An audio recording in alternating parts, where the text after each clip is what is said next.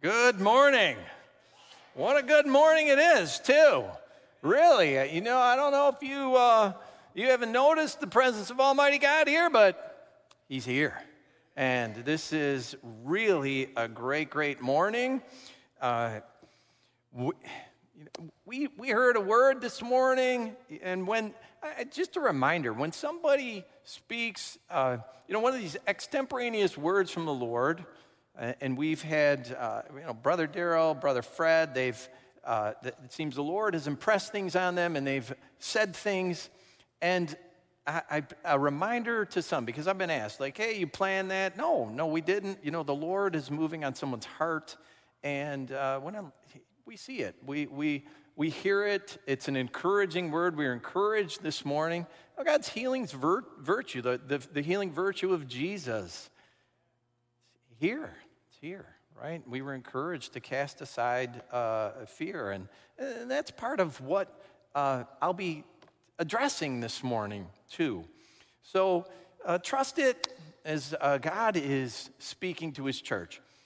We've been talking about faith. We've been talking about faith and living our faith for the past number of weeks. This is part of living our faith, too. Trusting the Lord, hearing His word. But we've heard about the promise of eternal life.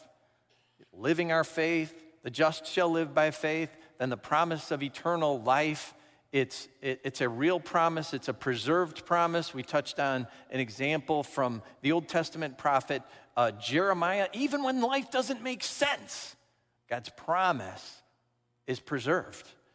And we then considered a message in the New Testament from the Apostle Paul to his friend and co-worker in ministry, Timothy.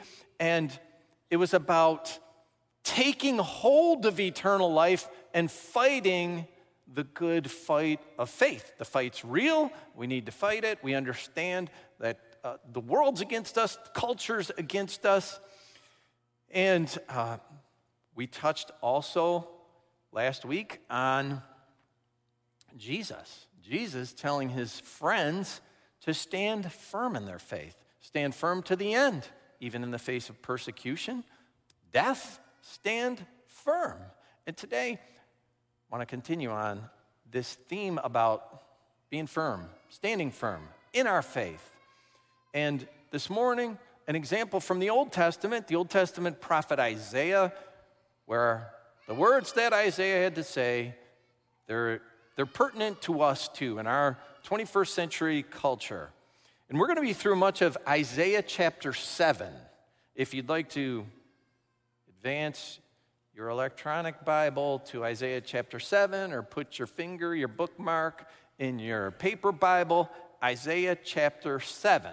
Now, there's many characters in this chapter. If you just read it without getting any kind of background, it can be a little bit confusing because there's so many names mentioned. There's a lot of characters, places, events discussed.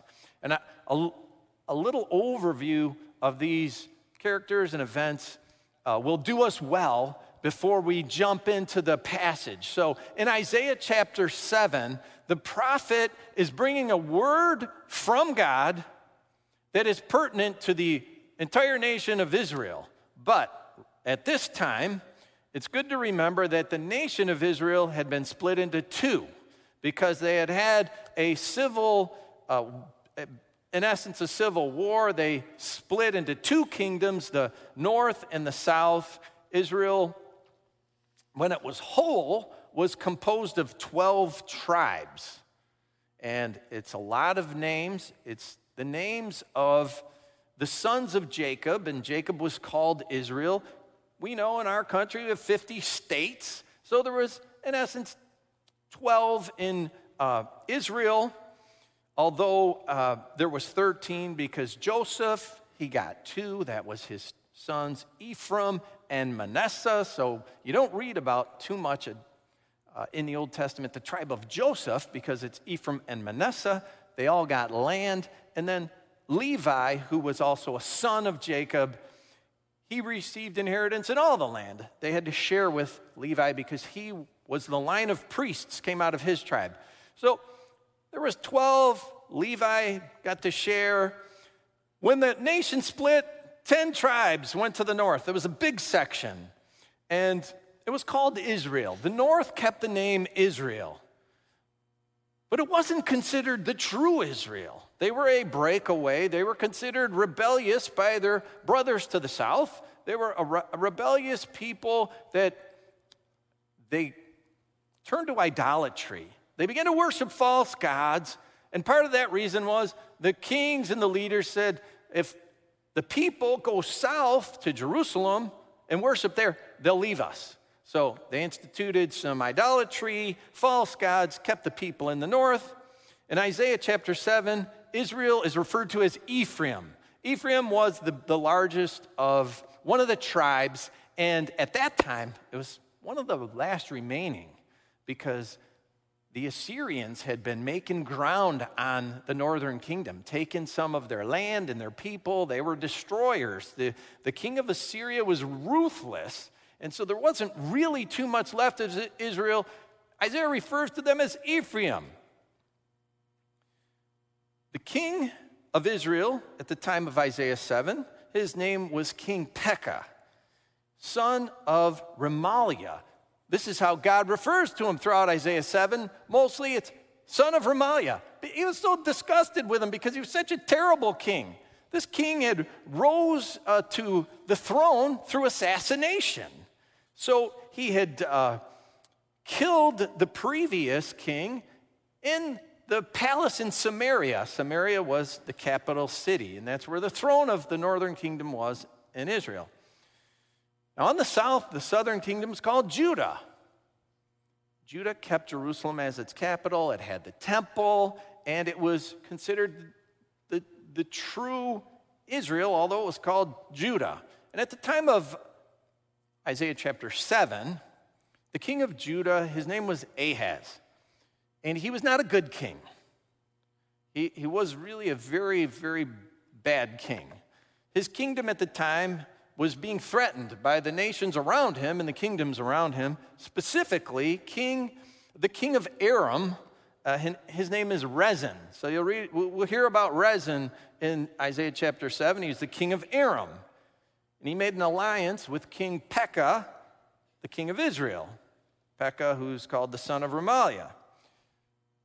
Now, Ahaz needed help. His kingdom's being threatened. Now, what did he do? Instead of calling on the Lord, he called on the king of Assyria. He called on a pagan king to help him with these two others, the king of Aram and the king of Israel. And Ahaz sent to Assyria gold. He stripped the temple of gold. He sent gold. He sent silver. And he turned the people of Judah to worshiping the gods of Assyria so he could appease, not the Lord, to appease the king of Assyria. Ahaz even practiced the despicable, detestable practice of human sacrifice. We read in the second book of Kings, he offered one of his own sons as a burnt offering. So Ahaz had truly rejected God, but despite the fact that he rejected God, he was still the head of this nation that had the temple and it had Jerusalem. It was from the line of King David. Isaiah refers to Judah as the house of David in Isaiah chapter 7. And that was a reference to King David, who was really the first king after the bad King Saul, who received a promise that his throne would be everlasting. So this was a reminder to not just Jerusalem and Judah, but to all the people that through David and in Jerusalem, this was where true Israel was established by God. Even if the king was terrible, even though the leader was awful, even though Ahaz had truly rejected God. So here's the times. The north is getting just assailed by the Assyrians. The south, they're getting Aram and the northern kingdom on them. This is bad times for the north and the south, the entire existence of what was once the nation of Israel, very difficult and trying times. Corruption in the leadership, kings who had turned away from God, the culture which has been influenced by the leaders to turn away from God. And they did this in profoundly profane ways. Isaiah, the prophet, now he was given a word by God to bring to King Ahaz. And there's also an interesting part here to Isaiah 7. God directed Isaiah to bring his son. His son, who has an interesting name, Shir-Jashab, or it might be pronounced Yeshuv, but it means a remnant will return. So Isaiah brings his son, Shir-Jashab, with him, and it's somewhat symbolic. It's a sign to the people because he's bringing a hard word of judgment to them because of their rejection of God. All's not lost. All's not lost. His son is somewhat a sign of hope to them.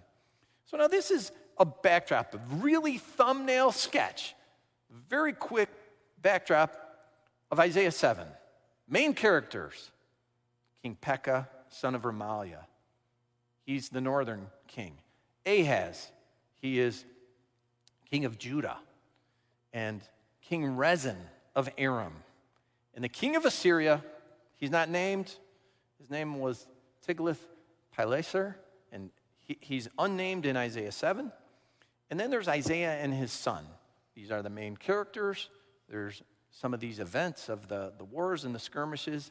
Now let's read the account. Now that we have a little bit of insight into what the backdrop is, and we hear all these names, we have some idea of who they are.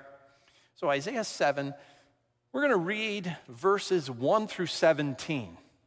So we have a good context of what's happening here. So Isaiah 7, verse 1, when Ahaz, son of Jotham, the son of Uzziah, was king of Judah, King Rezin of Aram, and Pekah, son of Remaliah, king of Israel, marched up to fight against Jerusalem. They could not overpower it. Now the house of David was told, Aram has allied itself with Ephraim. So the hearts of Ahaz and his people were shaken, as the trees of the forest are shaken by the wind. Then the Lord said to Isaiah, go out, you and your son Shir-Jashub, to meet Ahaz at the end of the aqueduct of the upper pool on the road to the launderer's field. Say to him, be careful, keep calm, and don't be afraid. Do not lose heart because of these two smoldering stubs of firewood. Because of the fierce anger of Rezin and Aram, and of the son of Remaliah, Aram, Ephraim, and Remaliah's son have plotted your ruin, saying, let us invade Judah. Let us tear it apart and divide it among ourselves and make the son of Tabeel king over it. Tabeel, I didn't mention him. He was probably an officer in one of the armies. So this was the plot. They wanted to take over Judah, set someone over it as king. Verse 7, yet this is what the sovereign Lord says. It will not take place. It will not happen. For the head of Aram is Damascus. That was the capital. And the head of Damascus is only Rezin. Within 65 years, Ephraim will be too shattered to be a people. The north is going to go away totally. The head of Ephraim is Samaria. The head of Samaria is only Remaliah's son. If you do not stand firm in your faith, you will not stand at all. Again, the Lord spoke to Ahaz. Ask the Lord your God for a sign, whether in the deepest depths or in the highest heights. But Ahaz said, I will not ask. I will not put the Lord to the test. Then Isaiah said, hear now, you house of David. Is it not enough to try the patience of humans? Will you try the patience of my God also? Therefore, the Lord himself will give you a sign. The virgin will conceive and give birth to a son, and will call him Emmanuel. He will be eating curds and honey when he knows enough to reject the wrong and choose the right. For before the boy knows enough to reject the wrong and choose the right, the land of the two kings you dread will be laid to waste. The Lord will bring on you and your people and on the house of your father a time unlike any since Ephraim broke away from Judah. He will bring the king of Assyria. This is a hard word. This is a powerful, hard, yet true word from the Lord to King Ahaz. It sounded pretty good for a minute. God is going to spare you from the two kings. It will not come to pass. It will not happen. If only the Lord had stopped there. But he went on. And here is a difficult truth. The Lord will bring on you a time worse, unlike any since Ephraim broke away from Judah. Unlike that civil war after Solomon died and the nation split, something worse is coming. And he said, God will bring the king of Assyria. God's going to bring a dictator. God is going to bring a megalomaniac, bloodthirsty warrior, superpower of the world at the time, who's been taken out most of the northern kingdom by this time. God says he's bringing them to you. He's going to bring them to Jerusalem. God is going to use the pagan king. It's a hard truth. Does God know he's a dictator? Does God know he's an awful, awful man who's intent on taking over the world? God knows. God knows, and he says he's going to use him. Difficult truth, and we're going to touch on it in a bit, but let's back up. Let's back up to how this all began with King Ahaz, because that was the end of God's word to him. How did it all start here? Ahaz had been trying God's patience. He was a weak and he was a frightened man. The countries to the north, Israel and Aram, they had made this alliance. We're going to take over Jerusalem. We're going to knock down Judah. And they were planning this attack. Ahaz was shaking in his shoes. I suppose sandals. He and his kingdom were in a panic. They were crippled with fear, paralyzed. And we have this little detail missing from the account in Isaiah. I give it to you from the historical book, 2 Kings. 2 Kings chapter 16, verse number 7 says, Ahaz sent messengers to say to Tiglath-Pileser, king of Assyria, I am your servant and vassal. Come up and save me out of the hand of the king of Aram and the king of Israel, who are attacking me. Ahaz was afraid. He was full of fear. And who did he turn to? Did he look to the Lord? Yeah, he wasn't blind like we heard about blind Bartimaeus. He had his faculties and his senses. Who did he turn to? Who did he look to for his salvation? Well, he looked to a pagan king to come rescue him because he's being attacked by Rezin and Pekah. And what did the Lord say about those two? They're smoldering stubs. They're smoldering stubs. What does that mean? They're easy to snuff out. Just a little toe of the Lord, if you will. As for Ahaz, despite his wickedness, God was not through with Judah yet. His patience, though Isaiah says, you've tried it. You've tried his patience. You've tried the Lord's patience. God's patience was not exhausted. He promised to save Judah from this invasion. Aram and Israel, they're not going to have you. It's not going to take place. Emphatically, it will not happen. See, then the Lord challenged Ahaz. You hear this great word. It's an awesome word. It's wonderful. It ought to just turn his heart of fear into just, this is a magnificent wonder. He should just be smiling ear to ear. And the Lord challenges him. Ask for a sign, no matter what height, no matter what depth. The highest star, the deepest hell, whatever it is. Ahaz, I will give it to you. Ahaz was a coward to the core. Nope, I'm not going to ask for a sign. This seems like such a reverent response. No, I'm not going to ask for the sign. I will not put the Lord to the test. Hypocrite. It's a hypocritical response. I won't put the Lord to the test. That's beyond the pale. He didn't think he had put the Lord to the test already. He'd already been engaging in human sacrifice, idol worship. He had influenced the people to turn their hearts from God and worship the gods of Assyria. He's calling on the king of Assyria. Oh, come help me. I'll give you gold and silver. Doesn't think he's putting the Lord to the test. It's over the top. And even though the Lord, or Ahaz said, no, I'm not going to do that. What did God say?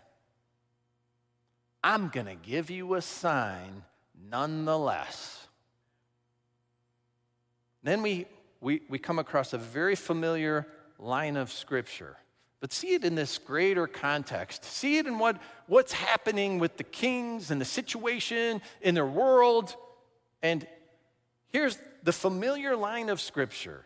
The virgin will conceive and give birth to a son, and we'll call him Emmanuel. And before the child is old enough to discern right and wrong, it will come to pass. What will come to pass? Your two enemies are going to get snuffed out. So this much discussed, this is a very discussed line of Scripture because it calls for a near-term fulfillment.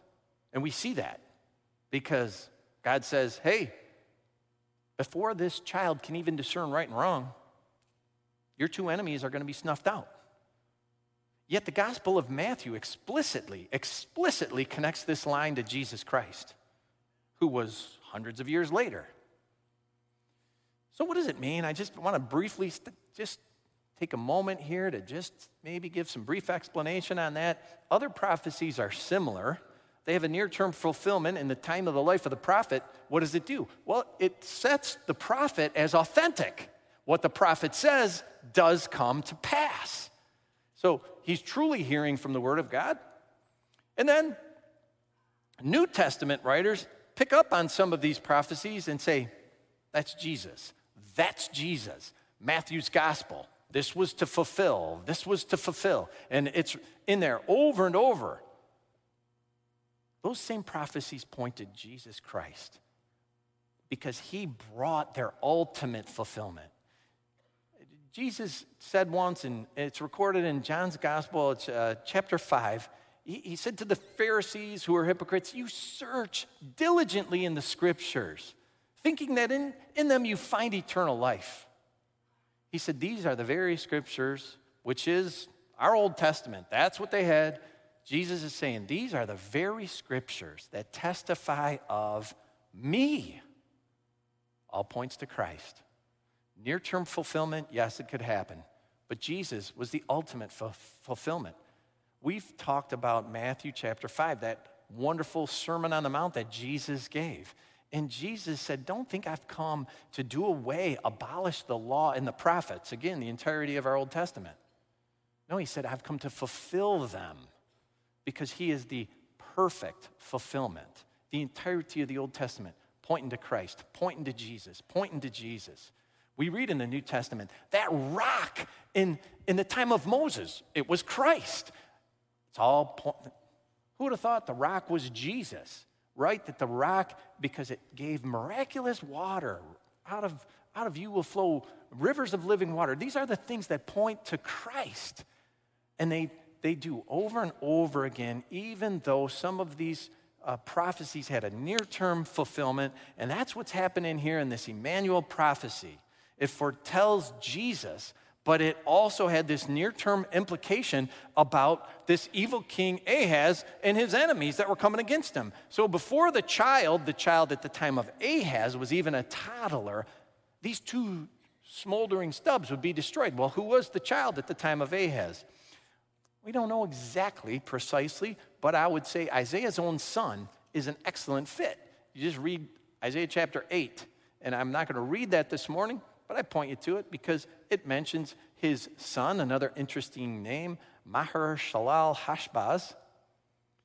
Yeah, if you're looking for a son's name, yet Isaiah makes a reference to him in Isaiah 8 as Emmanuel. And then even goes on to say, God with us. So there is this near-term fulfillment. Isaiah's own son seems like a great fit. And what happened? With what Isaiah said, it came to pass. The two kings were conquered. Who conquered them? The Assyrians conquered them. And then Judah was spared. But something worse came to pass. Something worse. God knew the Assyrian king. God knew. He was a pagan. God knew he worshiped idols. Was just terrible, terrible king. But yet God used the Assyrian king to now come against Judah. And you can read all about that in the book of 2 Kings. That king inflicted much damage, seized many of the towns of Judah, took the people captive or killed them.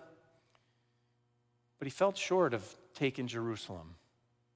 God wasn't through with Jerusalem, even though he used the king of Assyria to come hard against them. And so now, with all this being said, what do we take for today? What do we take for today? What applies to our life here in our culture? And there's many, many messages that we could preach from this chapter in Isaiah. But we definitely can see some parallels to our time and culture. Corrupt government, corrupt leaders, depraved culture, a depraved culture that's turned hard against the Lord. There has been an abandonment of God. This is very similar to our time. The leader had turned against God. Some of our leaders have turned against God. Yet despite Ahaz's abandonment of God, the Lord gave him a wonderful opportunity. A great opportunity to turn around, to turn back. Ahaz didn't take it. What had characterized his state of mind? We should look at that. What characterized the state of mind of Ahaz? Fear. Overwhelming fear. Crippling fear in the face of trial, tribulation, crisis. And Isaiah paints the picture of a tree being blown around by the wind. He was like a tree shaken in the wind. Where was his trust?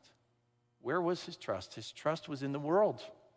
His trust was in the culture around him. He leaned on and relied on people without first relying on the Lord. Isaiah referred to his kingdom, the kingdom of Ahaz, as the house of David. It was. Ahaz in the line of David. It was David's son, his successor, Solomon, wrote the great book of Proverbs.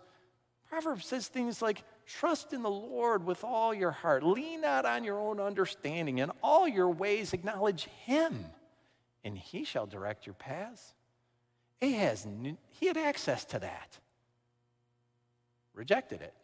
Ahaz had access to the Psalms of King David. Great Psalms, great prayers. There's some amazing prayers of David in the Psalms that are reassuring, encouraging. They bring comfort. I call on you, my God, and you will answer me. Turn your ear to me and hear my prayer. Show me the wonders of your great love. You who save by your right hand.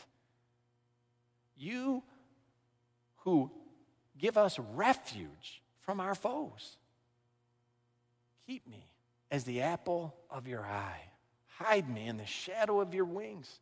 This is Psalm 17. Beautiful. It's one of many, many Psalms. David prayed and he went before the Lord and acknowledged him. Lord, you're my salvation. Not some king of Assyria. Ahaz wouldn't do it though. He wouldn't trust the Lord. And what was the word of the Lord to Ahaz? It was, if you do not stand firm in your faith, you will not stand at all. Then the Lord made him an offer. Ask me for a sign. Come on. I'm telling you, I'm going to save you. And if you don't believe me, if you don't stand, you're not going to stand at all. Now ask me for a sign. I'll give it to you. I'll show you. Fear overtook him. Fear completely took him, enveloped him. Not some reverent fear of God. This was not a fear. This was not an honorable, reverent fear of God. No. He was frightened. He was frightened to his inner man. And he made a cowardly reply. Oh, I'm not going to test the Lord. Showed no faith. No faith at all, let alone standing. He wasn't standing firm. Now, last Sunday we talked about Jesus and how he told his closest companions, you're going to face trials, you're going to face tribulation to the point of persecution and death because you believe in me. And Jesus said to them, stand firm to the end. Stand firm to the end. When our world closes in around us, the word from God through the prophet Isaiah to King Ahaz is applicable to each of us. When our world closes in, that word, it can apply to us. If you do not stand firm in your faith, you will not stand at all. Now, what can we do?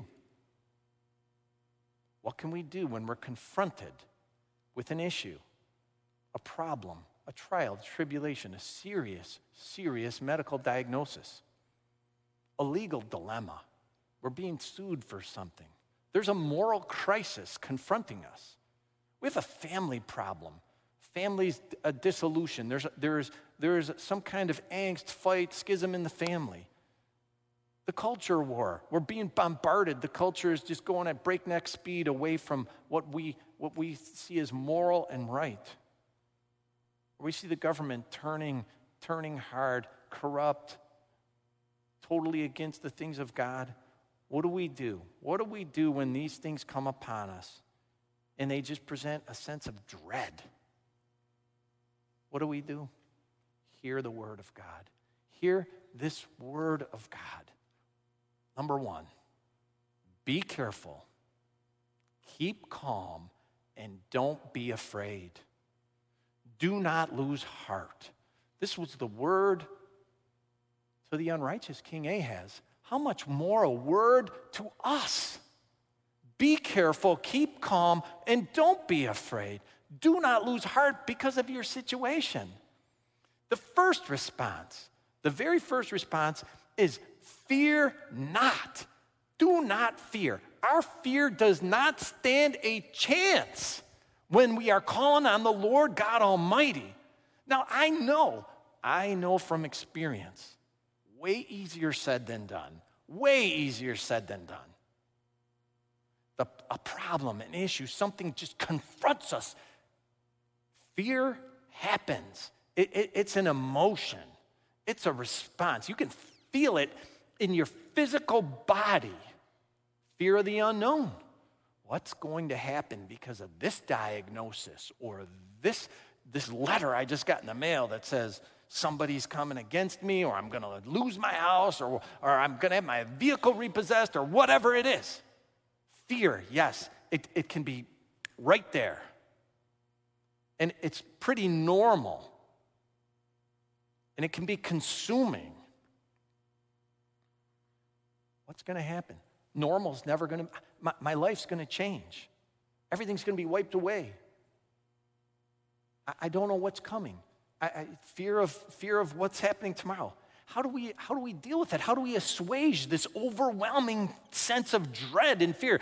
Well, the first thing many people do is they go online. First response. Man, I just got this terrible letter in the mail, or I just got this serious medical diagnosis. My family's falling apart. Oh, who could counsel me? Well, I'm going to go on. It's got to be an answer on the internet, right? It's there. I know it's there. They'll tell me which medication I should take, what surgery I should undergo. How do I solve this crisis? What do I do for this problem? How do I handle my wayward child? What do I do with the bully at school? Oh, yes, the internet has the solution. Whatever the problem, big tech, the World Wide Web is there. Ahaz went to the big superpower of his time, Assyria. Ahaz was calling on Assyria. Many of us go to Some see it as a superpower. Google. Come a subreddit group that's going to chat up what my issue is, a social media platform. There's help there. There's comfort there, right? Well, maybe there is sometimes if we're careful. But just jumping into that, you know what it often does? It adds to the problem. It builds up the fear. I didn't know. I'm getting, what? They're suing me for this, but they could sue me for 10 other things. Yeah, you find out this great information when you jump in or you consult Dr. Google or whatever. And it's often that the anxieties and the fears are heightened. And you know what then? You will not stand. You will not stand at all. When fear overwhelms, the first response isn't jumping into the world system or the world's way. The first response, seek the Lord. Call on the Lord. It's not to seek the world. And that is a standing firm in faith response. That's what it is. Just take some time, go in your closet, talk to the Lord. Go to God. Go to God. Seek his intervention. Call on him. I know it sounds so simple. We say it all the time. But look at what this king was doing. Terrible problem confronted him. I mean, it's the human response. We are tempted to that. We are susceptible to that. Let's look at that and take some encouragement from it to do the opposite. Call on God. Cast aside that this garment of fear and unbelief. Cast it aside. We're encouraged by that this morning. Cast aside the garment of fear and unbelief and doubt. Cast aside the spirit of Ahaz. Open up God's word. There's another great thing. Open up God's word. Take in some of the hope. Read the Psalms of David. Read some of his amazing prayers to God. Pray them. Pray them. I've taken, it's a great device. I turn it on sometimes and sometimes when I can't even read because something has come. Just turn it on and I hit the read to me button. Read to me this psalm. You can do that. We have God's word right at our fingertips. Get into it. Pray the prayers of David. Pray, I call on you. I call on you who saved by your right hand. Keep me as the apple of your eye. It's a great prayer. The problem often seems like a towering inferno. But to God, it's a smoldering stub. It's like a cigarette butt. That's what God can do. Now, does that mean there's only a spiritual response to life's problems? Is that what this means? We have this problem, and it's great. It's in the flesh. It's real. It's a medical issue, or my house is going to be lost, or whatever. So we can only respond spiritually. No, of course not. We're flesh and blood. We need to respond to life circumstances in the natural. We do. But it's a good practice to respond under the guidance of God, under his guidance, his direction, seeking him in prayer, seeking him in his word, and under his guidance and direction with peace that passes understanding. And I remind you of a very oft-quoted verse of Scripture, Paul's letter to the church in Philippi. Don't be anxious for anything. Philippians 4. Don't be anxious for anything. Don't fear anything. Be anxious for nothing. But in every situation, not some situations, in every situation, by prayer and petition, with thanksgiving. Again, a hard truth there, with thanksgiving. Thank God, even if it's, wow, I got this letter, God, I don't know what to do with it. Thank God. And present your request to God. And the peace of God, which transcends all understanding, will guard your hearts and your minds in Christ Jesus. And what does this mean? It means there's a reliance on God, a practiced reliance on God. Every situation, it needs to be a habitual, and sometimes it might be difficult. That's for sure. We might wonder, where are you, Lord? Where are you? We might even ask God, God, could you give me a sign? I need a sign. Give me a sign. I need to know that you're truly with me. The Lord offered Ahaz a sign, the highest star, the deepest hell.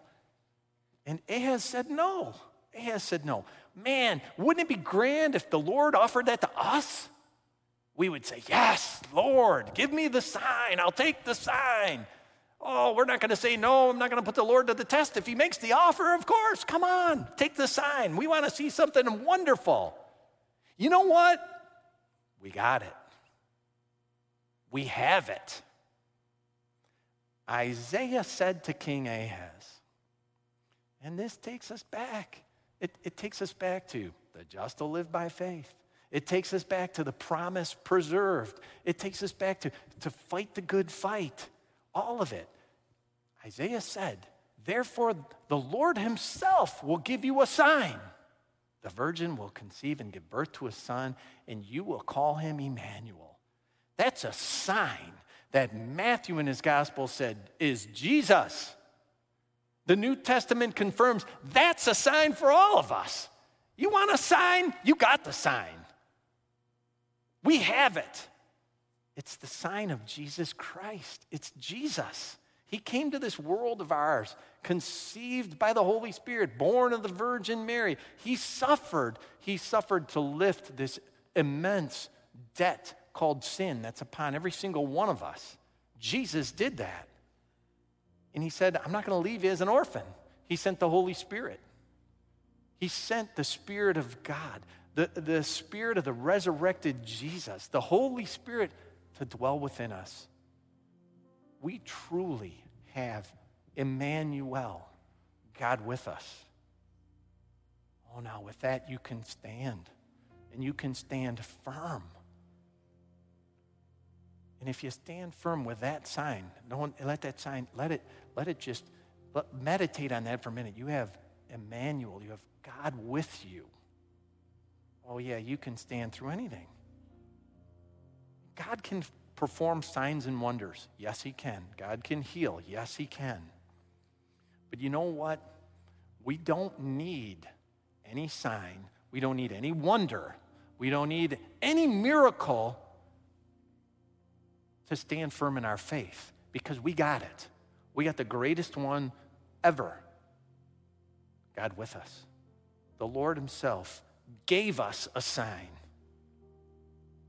And with that, let it just seep in on you and warm you up. With that, you can keep calm and not lose heart.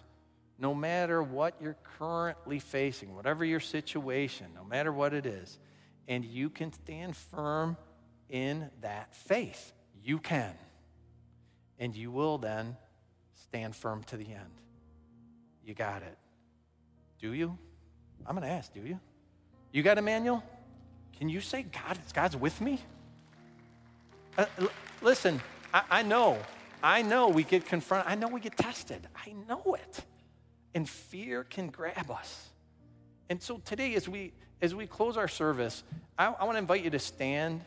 And if you've got a situation, and I'll say too, if you heard the word today, you want to get healed of something? Maybe you've got a letter in the mail that's just, it's owned you. Maybe you need to get healed of that fear. Maybe you need to get healed of that anxiety. Maybe you need to just cast it down today. Today. You have Emmanuel, God with you. And if you just need some reassurance, you want someone to pray with you. You want someone to pray with you like one of the prayers of David? We will call on you, Lord, because we know by your right hand you can take care of us. You want someone to pray with you? Just keep me, Jesus. Keep me as the apple of your eye. Don't run out of here. Come on down and just give it away. Give it to the Lord. You need some physical healing? You can come for that too, of course. Of course, God still can do miracles, and he will. You got that faith? Emmanuel, God with you? Use it today. We're going to sing this song again that says, fear doesn't stand a chance. It doesn't. We are in the presence of Almighty God. Keep calm. Don't be afraid. Nothing to fear. We got the creator of the world with us. So let's sing that, and I invite you to come for prayer, and we have our deacons and our elders here who would be happy to pray with you as you come to the altar. So come on. I am encouraged. It's a great thing to look around here when we're singing that, and I'm seeing this, and I'm seeing, yes, I will stand in your love. My fear, what has it got on you? Nothing. And I'm so glad to see from the front to the back of these, yes. You get it. You get it.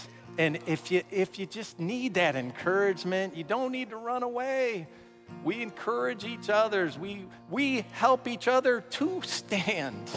Wrapping arms around others, praying for them. I'll pray for you as we go. But again, you don't need to rush out. We heard, there's healing here. If you need, our elders are here. They'd love to anoint you with oil. Let's pray. Lord, thank you. Thank you for your word. God, hard words, hard truths, difficult truths of you bringing hard judgment. But God, you brought Jesus. Pointing to that judgment time, you also pointed to Jesus. Emmanuel, God with us. Lord, reassure us. Fill us, touch our hearts with your Holy Spirit. May we overflow with the Spirit of the living God. The presence of your love with us that would carry us and help us and put aside every fear. Lord, may we be people who are anxious for nothing. Zero. Zilch, nothing. But in everything, we just come to you. When we need to, we come to you with thanksgiving and our prayers, and you'll keep and guard our hearts. Thank you, God, for doing that. I know you've touched so many. Thank you for the healing virtue that we know comes through Jesus Christ our Lord. Bless us with it all, God. Keep your people strong and firm, standing in you, standing in their faith. Lord, we ask for your help. We need it, and we're grateful for it. Bless your people as they go. Keep them, Lord. Use them this week. Bring them back to worship you again in your house. In the name of our Savior, our good Lord Jesus. Amen. Amen.